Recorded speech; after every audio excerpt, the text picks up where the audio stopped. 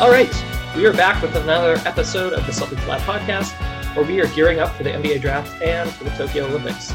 Today we'll discuss a little bit of each. I'm your host, Cameron Timothy, alongside Alex Goldberg and Dr. Justin Quinn. The draft is just around the corner, and so we've brought on a special guest to break things down for us. Let's give a warm Celtics Lab welcome to USA Today's Brian Kilbraski. Brian, how are you? Good. Thank you for having me today.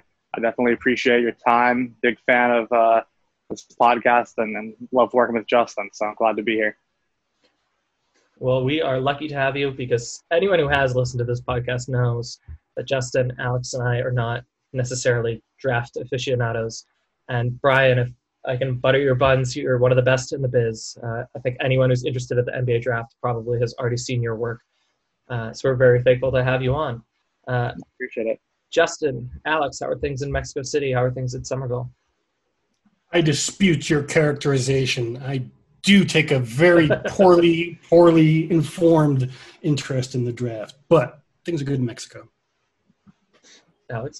I'm also going to dispute that as the guy who predicted that Saddiq Bey would be good last year for any fellow listeners who might be interested in that.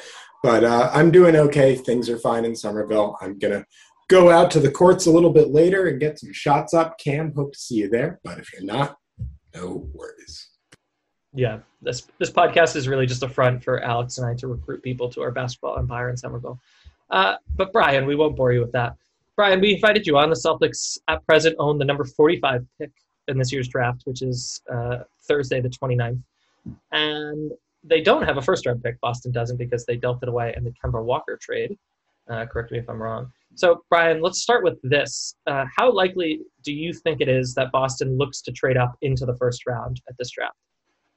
I'm not really sure that that's something that would make a lot of sense for their trajectory. Obviously, it's going to be hard for me to predict too much of what the Celtics front office is going to look like now that it's a whole new regime. I don't really know how aggressive Brad Stevens is going to be as a guy working the phones on draft night. I don't know necessarily how much he values the idea of a draft prospect versus ready now talent that's kind of already under contract somewhere else. But I personally don't think that the Celtics are going to be major players in the draft beyond, just kind of presumably taking their pick, in the second round. But, I think that the fact that they traded out of their first rounder is a good indication so far of kind of where we think their timeline looks like in terms of what they're looking for out of the draft compared to their team building via, win now players. Yeah, I suspect you're right as such. We have in our notes, would they even trade up in the second round? But I suspect that unless there's a player they really have the hots for, that doesn't make sense. And let's shelve that for a second because maybe you know something I don't. But Justin or Alex, from a Celtics perspective, is there a player in this draft that you would think the Celtics should go target? Or do you agree with Brian's read that a ready-made product is probably better? All of my favorite players in this draft are kind of in the late to mid lottery range. Mm-hmm. And I think aside from, your obvious top picks like Jalen Green, Cade Cunningham, et cetera, but I think the combination of assets that the Celtics would have to give up to get into that 15 or 16 pick range, it's probably not really worth it for them to make that deal given the kind of identity that they have been trying to establish this offseason, which is pretty clearly headed in the direction of getting more vets and more experience and building away from the identity of youth that they've really been rocking with for these past few years. So there are a couple of guys that I like for sure, but I just don't think that, if the Celtics really want to get one of those guys, they almost certainly would have to give up Robert Williams or Marcus Smart to make it happen. And that just doesn't really seem like a deal that Brad Stevens has any interest in making right now. You basically made my point for me. I do think there is a very tiny chance that if the right deal comes along that will save them some cap space down the road, maybe then they might consider dealing into the first round, but it's very unlikely in my opinion. And I'll just totally agree because There's no way they're trading into the first round. So Brian, actually, before we hop into the second round, where things are actually a little Celtics centric, let me ask you this: can you think of a team or two that you do think is going to be aggressive in the draft that might be looking to trade up or trade down or trade out? Have you heard anything? Do you have an inkling? What can you tell us about the first round? Yeah, I mean, I think obviously the teams that come to mind are the teams that have a surplus of picks. I think the first team that comes to mind in terms of the biggest mover that I could really see is the Golden State Warriors. I think that I would characterize this as a 4 or 5 person draft. Sure. And obviously, like, that line of thinking is what landed to the Brooklyn Nets, not selecting Damian Lillard, that literal exact line of thinking, by by giving that pick to you guys, essentially. But I think that the obvious picks for who could help the Warriors on a win-now basis don't really align with 7 or 14. I don't think there's an obvious player at either of those. So I could see either a package up. Scotty Barnes would be the guy I would target for them, although he is probably a little bit younger for their timeline. But in terms of just kind of that model, he's probably the closest player to Draymond Green I've ever seen. I also think there's a more willing shooting version of Ben Simmons with a little bit more intensity, but a lot of the same skill set that Ben Simmons has with defensive versatility, playmaking, ball handling, ability to score well near the basket. I think that Scotty Barnes is somebody who definitely stands out for me as somebody that people might want to trade up for that are not necessarily traded into the top 3, because I do think the top 3 or 4 are mostly solidified at this point. But that being said, other teams that kind of come to mind off the jump, New York Knicks, I think, have been a team that makes a lot of sense for me to package some picks and trade up. I think the Pelicans and the Thunder this is going to be a yearly occurrence, have a surplus of picks that they'll either look to package or trade up. Personally, I think that the Pelicans have one of the more attractive packages, in my opinion, for Damian Lillard, if that does get to that point in Portland, just with all the picks that they have. So that's definitely going to be worth monitoring, but I don't foresee a scenario where Damian Lillard is traded in the next 9 days while he's in Tokyo. That's just not going to happen. That being said, me saying that probably just means it's going to happen. But yeah, New Orleans, I think, with their draft capital, Oklahoma City with their draft capital. One notion that I do want to swat away, though, is any notion of trading Shai Gilgeous-Alexander to move up to try to get Cade Cunningham. Because personally, I think the closest comparison, in my opinion, to Cade Cunningham right now is Shai Gilgeous-Alexander. For those who have followed Shai recently, his shot creation, his size, his playmaking are his most attractive qualities, and that aligns very much with Cade. So obviously, I think Cade has an incredibly high ceiling, but I think Shai could be an all-star next season, and I think that they have really similar profiles, and I don't know why you would trade somebody who has the exact same archetype just to get a slightly younger version of a pretty similar product. Cool. I love that. I love Shai, so that's cool to hear. All right, let's refocus our attention on the Celtics, but that's exciting. I'm probably not going to watch the second round. Maybe I will, but I'll definitely watch the first round, so keep an eye out for that.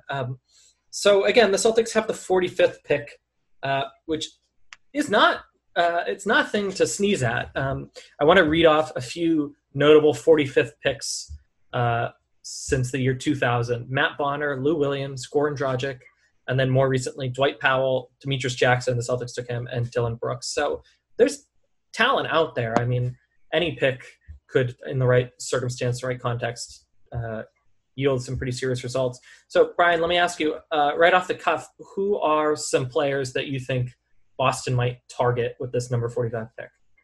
So I think maybe it's because of just my closeness to the interview process when it comes to interviewing prospects, because that's become a lane that I've really, really carved a niche out for myself over the last couple of years. But I love the guys in the 45 range year after year.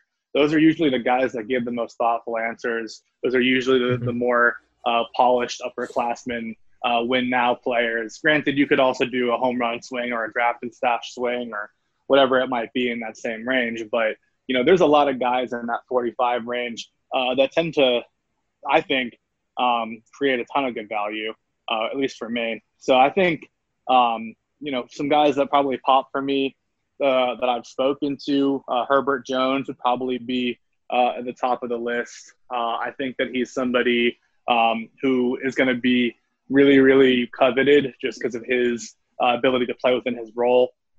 He played 4 years at Alabama. Improved his three-point percentage from 7% as a junior to 37% as a senior. Probably the best defensive wing in this class, or at least up there in that conversation. He's somebody who is kind of a point forward mentality, and that he's, more than happy to pass and make the smart, right play instead of being a get mine kind of a guy. There's great things about guys like Cam Thomas and Trey Mann who, are great on-ball players, but those kind of players don't necessarily make as much sense for a team like the Celtics, who obviously not only have, a formidable, ball dominant starting lineup as it is, but, also did draft a player like that last year in Peyton Pritchard from my Oregon Ducks. So I think that Herbert is somebody who I would definitely highlight just off the top of my head because he's not going to necessarily demand the ball as much. He's happy to play off of it, make the right defensive play, and pass. Kind of in that same category would be David Johnson out of Louisville, pass first player who improved his three-point shooting year over year as well from, below 30% as a freshman to nearly 40 as a sophomore. He was a projected lottery pick coming into the season, but COVID really kind of derailed the Louisville campaign, and he ended up kind of slotting closer to that 45 range. I think he'd be a fine value at that point. I don't know if Joe Wieskamp or Quentin Grimes will still be on the board, but any team I think could use shooting help like that. Anybody who followed the combine would see that those two guys just fully broke out. So those are guys who are mostly just going to be catch and shoot options, but those are guys who I think will bring a similar profile to what Corey Kispert is going to bring to you in the top 20. So I think realistically, Grimes and Wieskamp would be guys that I'd highlight. And then I would probably also talk about some of the front court guys like Justin Champagnie, or Champagnie rather, out of Pitt. He's somebody who I think can play a smart defensive minded role, get some good boards, and play good spot minutes. He's one of those guys who just brings a good tenacity to the floor. I mean, he got a technical foul during combine scrimmages just from arguing a call. Like, that's the kind of thing that you don't see very often. I think he would probably remind a lot of guys actually of like a Marcus Morris. And I say that not just because he has a twin brother who also plays basketball at high level, and Julian Champagnie, but I do think that they actually have fairly similar profiles in terms of just, that grittiness. He's a Brooklyn guy and just not going to take anything from anyone kind of thing. And those are just off the top of my head, a few guys that I think kind of pop off the top of my head, really. I think that there's definitely some other guys who I have liked talking to. Really liked getting to know Austin Reeves, really liked getting to know Luka Garza. Definitely believe in both of their long-term futures. But at this point, I'm kind of rambling. No, I love that. Alex and Justin want to hop in, but I just want to shout out Pitt. I hope we get this kid. Let's get Justin. Excellent. Okay. No, Justin, I want to ask about Luka Garza. Now, I know he's awful in the pick and roll, but why is he ranked so low in these mocks?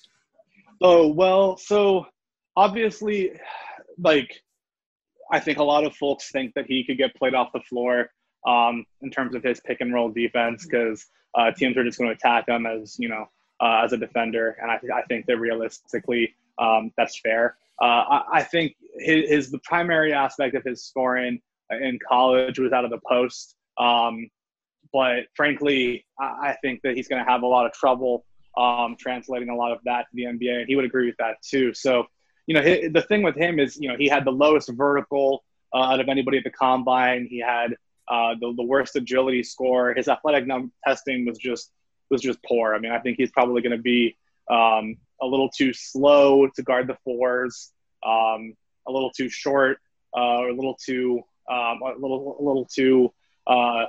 whatever it might be to play a real five in the NBA.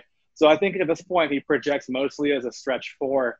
And I think, what he was so good at in college was being a post scorer.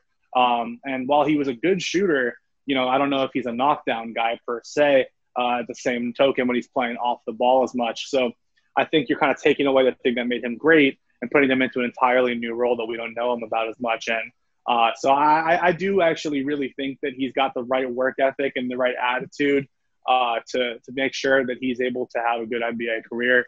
The first answer he gave me when I spoke to him, he cited the exact percentage of how often he posted up in college and how he's taken measures to, cut his body fat and cut his weight to avoid that, moving forward. And I think, anybody who knows the exact frequency of how often he posted up is somebody who I certainly believe in terms of just the way he studies the game and his self-awareness and just knowing that that's not the way the NBA is played anymore. So I really loved that, and I loved that he knows that it's going to have to change. But I do think that, when you take away the thing that made you great and put you in something else, it's more of an unknown. And I don't know if we know who Luka Garza, the stretch four, is as much as we know who Luka Garza, the consensus collegiate player of the year is. So I have one more guy I wanted to pick your brain about before I put down the proverbial mic. Marcus Zegarowski. Now he's Michael Carter Williams' little brother. He was great in the tournament. I don't understand why he is also mocked so low. He shoots pretty well. He seems like a really good candidate for the NBA. Yeah, I really like him.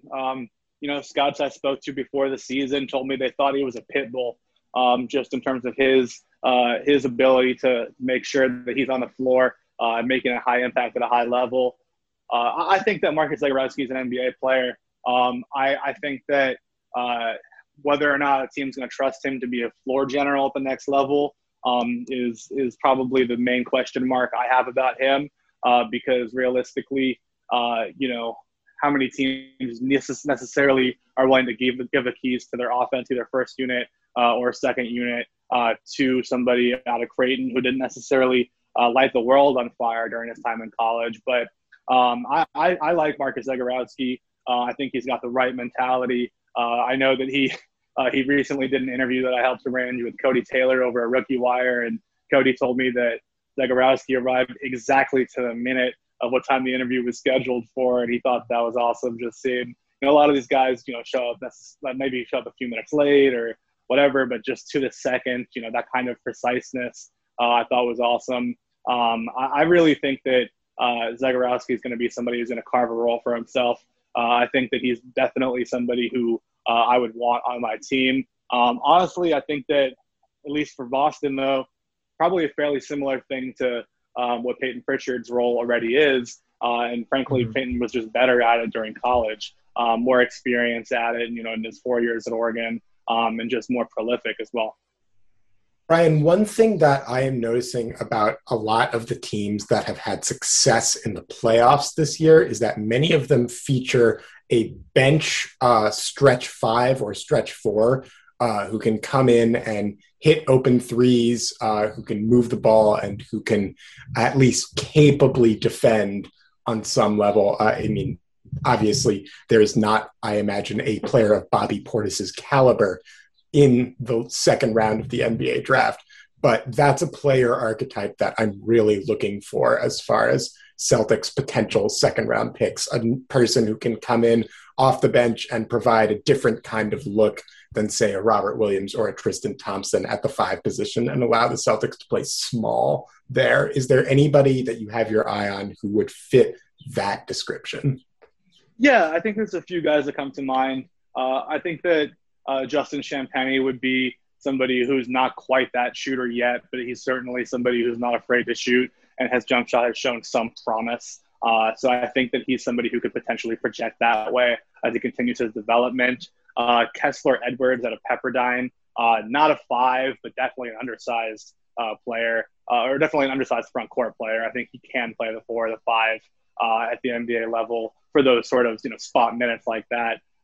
Probably somebody who would be worth watching in that sense. I think he was one of the best defensive players during the combine scrimmages, and has definitely had good shooting numbers in the past. And even though he didn't really fare particularly well in the combine shooting environment, he's somebody who shot 39.5% from 3 during his 3 years in college. So we've got enough tape on him as a shooter to know that he's somebody who can really, really shoot the ball. And I think at the end of the day, somebody that I really think is worth taking a look at has got to be EJ Onu out of Shawnee State. I think that you don't really hear very often about prospects from the NAIA, but he's somebody who definitely deserves serious consideration as much as anybody in this draft. If you're talking about guys who can defend and shoot the ball, he is 6'11", averaged 4.6 blocks per game last year, and shot 40% from 3,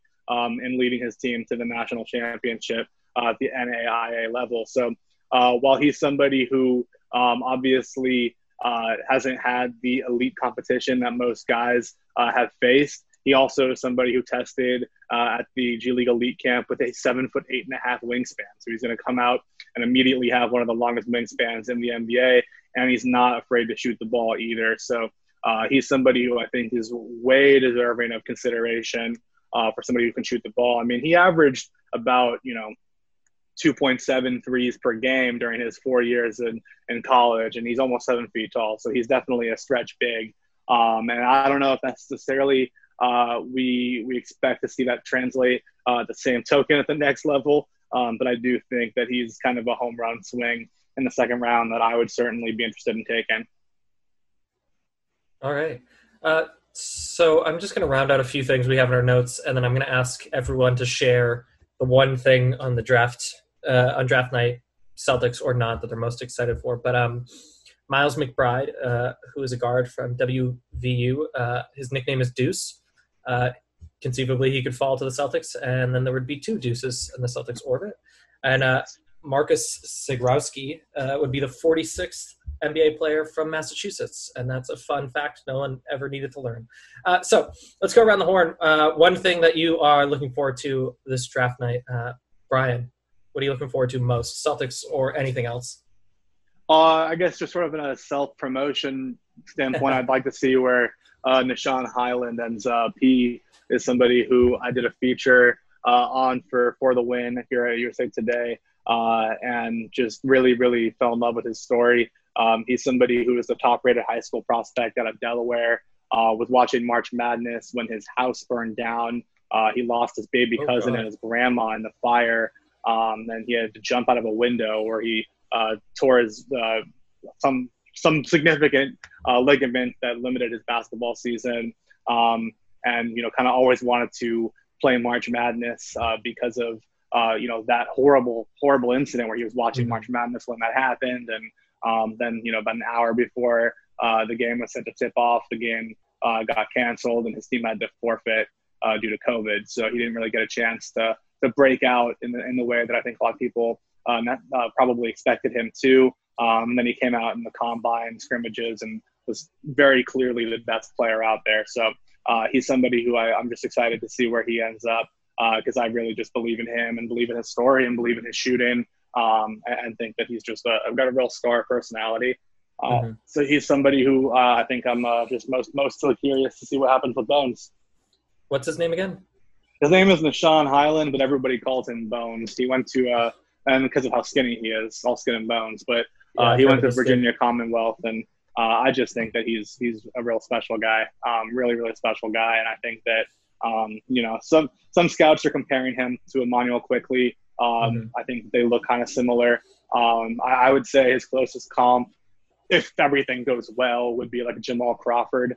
I think that that's obviously an incredibly ambitious goal for someone. But I do think that that's the sort of archetype that he fits under.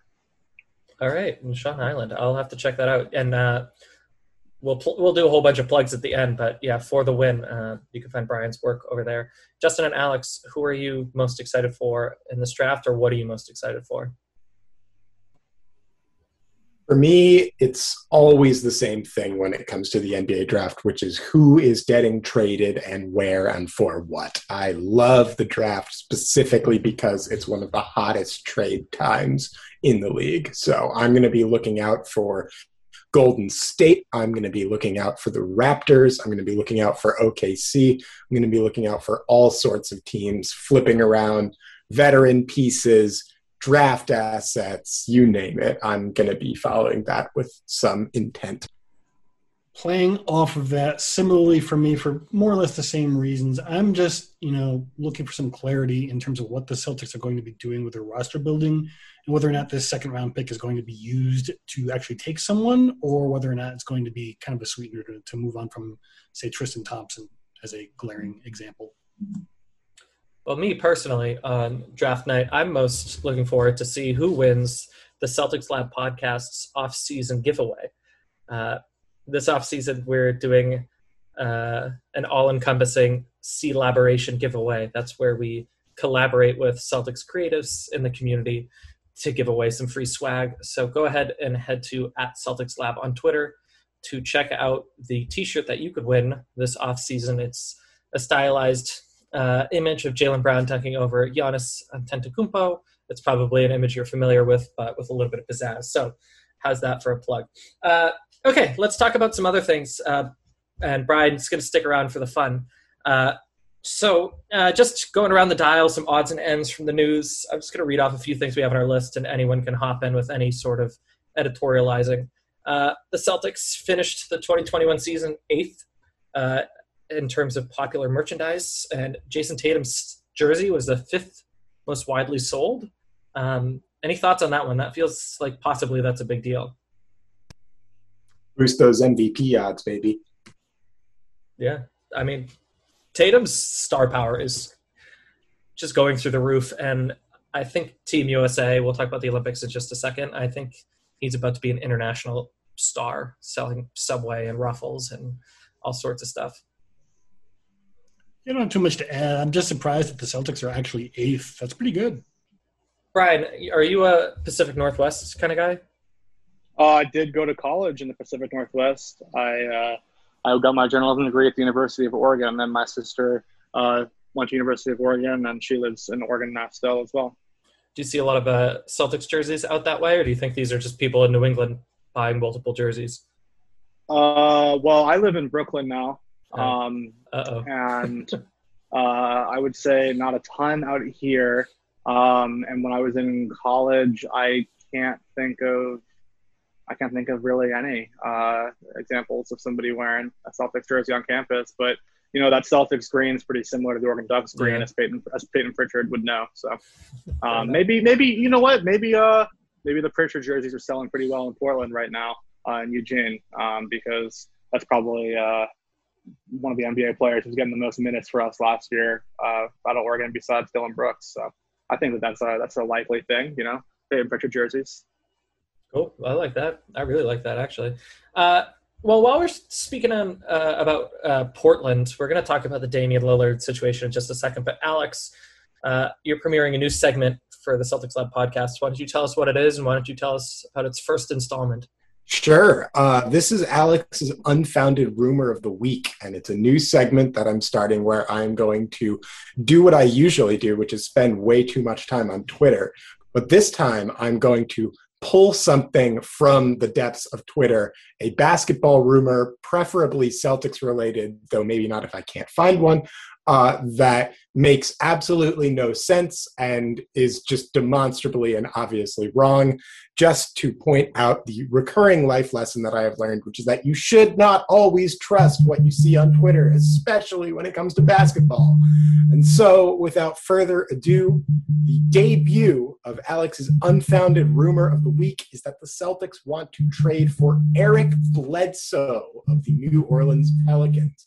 So this is a rumor that I thought was related to the Athletic article suggesting that Eric Bledsoe and Steven Adams were ripe to be dealt. But I read that article and I didn't see a single thing mentioning the Celtics at any point ever. And so I did a little digging and I found a site that I truly don't even remember by a journalist that I've never heard of and I'm not sure is accredited on any level, suggesting that the Celtics might be interested if Eric Bledsoe was to be made available. This is a trade that makes absolutely no sense. It's not going to help the Celtics with their point guard veteran depth problem because Eric Bledsoe is not very good. Eric Bledsoe is also very expensive. The only way that I could see this trade happening is if draft assets were attached and Eric Bledsoe was the pill that the Celtics had to swallow to get said draft assets, but I really am not betting on it. So that is your unfounded rumor of the week. I actually do think that there is a very unlikely but reasonable reason to trade for him. Ooh. And no, I know but we should mention it because someone is going to be like, no. His 2023 contract is only guaranteed for $3.9 million. So if they were looking to try to clear some books beyond the $16 million that Al Horford is owed, that could be a way to do it. But that, of course, means they're throwing in the towel on the Al Horford experiment before it even begins, which I very strongly doubt. And just anyone who's wondering, that wasn't Woj or Shams calling Alex to confirm. That was a different phone call. All right. Well, while we're talking about trade rumors, and Brian, we'll get you in on this one. Justin, you ran an article on Celtics Wire with the whole kerfuffle around Dame Lillard's future in Boston. You wondered if a trade for Dame Lillard and centered around Dame Lillard and Jaylen Brown made any sense. Do you want to tell us what the readers thought of that one? Sure. So every time I talk to anybody who follows basketball fairly closely, I got the same general response, which was, this is not a good idea. But there seemed to be like this really heavy narrative that this was a good idea and this was broadly supported. So I just decided to run a poll and see if it was. And sure enough, 2/3 of the fans who did respond strongly disliked the idea. There were some who were about a third, not quite a third, more like a quarter when she got rid of the I don't knows, not sure type people. Compelling, I know. There is a small contingent, maybe 15%, I think it was, something like that, who would be comfortable trading Jaylen for what it would cost to get Lillard on board, but it's very far from a majority. So, Brian, earlier you said perhaps the Pelicans have the best package for Lillard. And for my money, it doesn't sound like he is on his way out, but it also doesn't sound like he is off limits. So if you were a betting man, where do you think Dame Lillard is playing for next spring? Next spring? Oh, man. I would say because of the nature of his contract, the best money is still on Portland.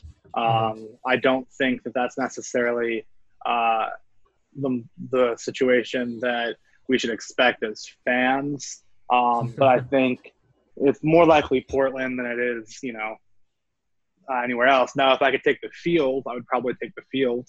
Right. I think that that's probably the most likely scenario is he's somewhere that's not Portland. If the options are Portland or not Portland, that's kind of what I'd have to think. But, he's got a long contract. He's got that extension that's about to kick in. So it's 4 years. So trading somebody that's under contract for that long, there's a lot less urgency. So I wouldn't be surprised if it had to be another year of him in Portland before a trade gets done. That being said, I think that Boston's got a decent offer, for him if they were interested in Jaylen Brown. I think that Jaylen Brown would do much better in the Portland market in terms of fans liking him than, let's say, Michael Porter Jr. out of Denver would. I think that Jaylen fits what they're looking for out there a lot more from a fan perspective than Michael Porter Jr.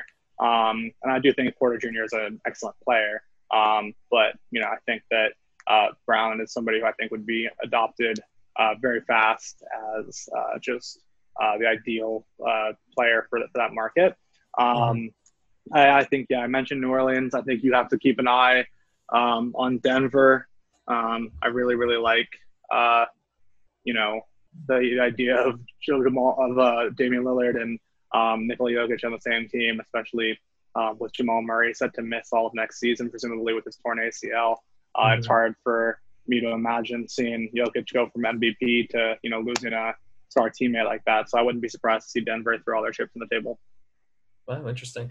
And yet, to close the loop, this is off the top of the head, so these numbers are a little inaccurate, but I think Lillard is owed somewhere in the $230 million range over the next 4 years, and that's, I think, $27 million more than the next highest paid player, Giannis. So it is not an insignificant chunk of change to try to move around. All right, let's close out the news. Let's talk about the Olympics, and let's get out of here. Danny Ainge hinted that he might want to work in a different front office somewhere, but maybe with limited responsibilities. So perhaps we'll see him sticking around the NBA. Tatum, in an interview with Gary Washburn, said that he was shocked that Danny Ainge had left, and that he wasn't expecting Brad to get the promotion that he did, which I suppose is not surprising, but he was pretty forthright about that. And also, you might have seen Jaylen Brown on Jimmy Kimmel Live, where he raised $25 large for his Juice Foundation, playing a silly game with, I think, Anthony Anderson, which is kind of cool. So we have that put away. This is why you come to this podcast, I suppose. Let's talk about Summer League. Let's talk about the Olympics, and let's go home. So Summer League, it looks like we're going to get Pritchard, newly acquired Moses Brown, Neesmith, Carson Edwards, Jan Madère, maybe Taco Fall. And Alex, you were telling us that maybe Romeo Langford in a point guard position. Yeah, so this is going back to an Athletic article from Jared Weiss that's suggesting that the Celtics are interested in exploring Romeo as a more ball-dominant point guard type player rather than in the wing role that he's kind of traditionally been used at in the few games that he has played with the Celtics. Of course, Romeo has missed a ton of time from injuries at the beginning of his career. But one thing that they were, according to this article, thinking about doing is empowering Romeo to be a little bit more of a playmaker off the bench, which I think is actually kind of an interesting move, and one that maybe gets a little closer to his college skill set when he was at IU. I think it's not a crazy idea, especially given that the Celtics, in the same article, Weiss mentions that the Celtics are also potentially interested in exploring what Peyton Pritchard can do in a more off-ball role, where he's kind of as a spot-up shooter, cutter type, which I think, given what we saw from Pritchard last year, he definitely has his limitations as a ball handler, but arguably the best thing that he brought to the table was a consistent outside threat. So I wouldn't be shocked to see them toy around with some funky lineups with Romeo at point, with Pritchard playing a kind of nominal two-guard role. I think that Summer League has traditionally been a place where Brad really likes to tinker with lineups and try out some funky, interesting stuff. And I would not be surprised if Udoka carries that over. Sure. And perhaps Pritchard can play the two guard, which we don't know what will happen with Evan Fournier, so that could be an interesting wrinkle. Norm Powell, a few hours ago, opted out of his player option. Will Barton did the same a few days ago. So the market for a two guard will be intriguing, and that could affect Evan Fournier very much. In terms of Summer League, it sounds like, speaking of our friend Jared Weiss, that Tremont Waters is on his way out. Good luck, Tremont, if that's true. And that the team has worked out Zach Augustine and the great Nigel Hayes. So those could be two names to keep an eye on. We'll talk more about Summer League as it comes down the pipeline, but there are a lot of fun players. I think anyone who is more than a casual fan of the Celtics will have to tune in. And let's talk about the Olympics, which are still happening. What a treat to go sleep on those anti-sex cardboard beds to represent 20th century nationalism. What a wonderful journey that will be. I have to say, if you really think that the most gifted physical athletes in the world cannot find a way to engage in extracurricular activity outside of the setting of bed, you really are like, I have a bridge in Brooklyn to sell you. What are we doing here, Japan? This makes no sense. Okay, Alex, tell us how you really feel. But yeah, I mean, it's preposterous, as are the number of COVID-related incidences that seem to be piling up outside of basketball, inside of basketball. Beal is out. Zach LaVine hasn't traveled to Tokyo yet. Jeremy Grant is now out. I mean, it's probably too big to fail, like Dr. Quinn has said a number of times, but something to keep an eye on. But let's end on the lighter side. Jason is looking okay in the game against Spain, the final scrimmage. He only had 6 points, but he did have 6 rebounds, 5 assists. That's some dynamic play from your future point forward. Brian, let's get you out of here on this. What American player are you most excited to watch? And then give us a prediction, if not the Americans, who wins gold in men's basketball? I mean, I just love watching Kevin Durant play basketball. Yeah. And it's one of those things where the more often, you see somebody healthy, or see somebody unhealthy rather, the more you appreciate them when they are healthy. So I hope that Kevin Durant can just be the guy that, we know him to be and take home gold for the United States. I think that's probably the most likely scenario at this point. And I do think that I would, if I were a betting man, that's what I would definitely bet on here for sure. But I think that otherwise you've got to take a look, at Spain. Obviously the returning World Cup champs. I think that they're always a team worth keeping an eye on in terms of their basketball team, although they are a much older version of Spain outside of Usman Garuba, who is obviously not their starter with the Gasols out there and everything. Australia obviously is definitely worth watching as well.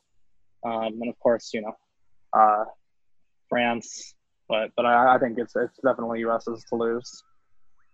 Or COVID's to win, I suppose. Just to really round things out, Keldon Johnson was the 29th overall pick just a few years ago in 2019, and now he's representing Team USA at the Olympics. So as much as I think we're all tuned into the first 4 picks of this draft coming up, there's talent everywhere. So Brian, thank you so much for talking us through that. Brian Bobrowski writes for USA Today's Hoops Hype and For the Win.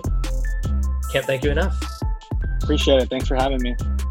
Yeah. Thank you on behalf of Alex, on behalf of Justin, on behalf of our t-shirt giveaway, and the nice Celtics Live t-shirts you can buy at any time at your leisure. And we'll see you next week.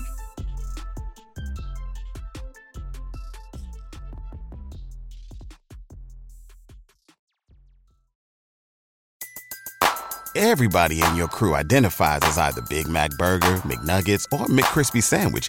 But you're the Filet-O-Fish Sandwich all day. That crispy fish, that savory tartar sauce, that melty cheese, that pillowy bun.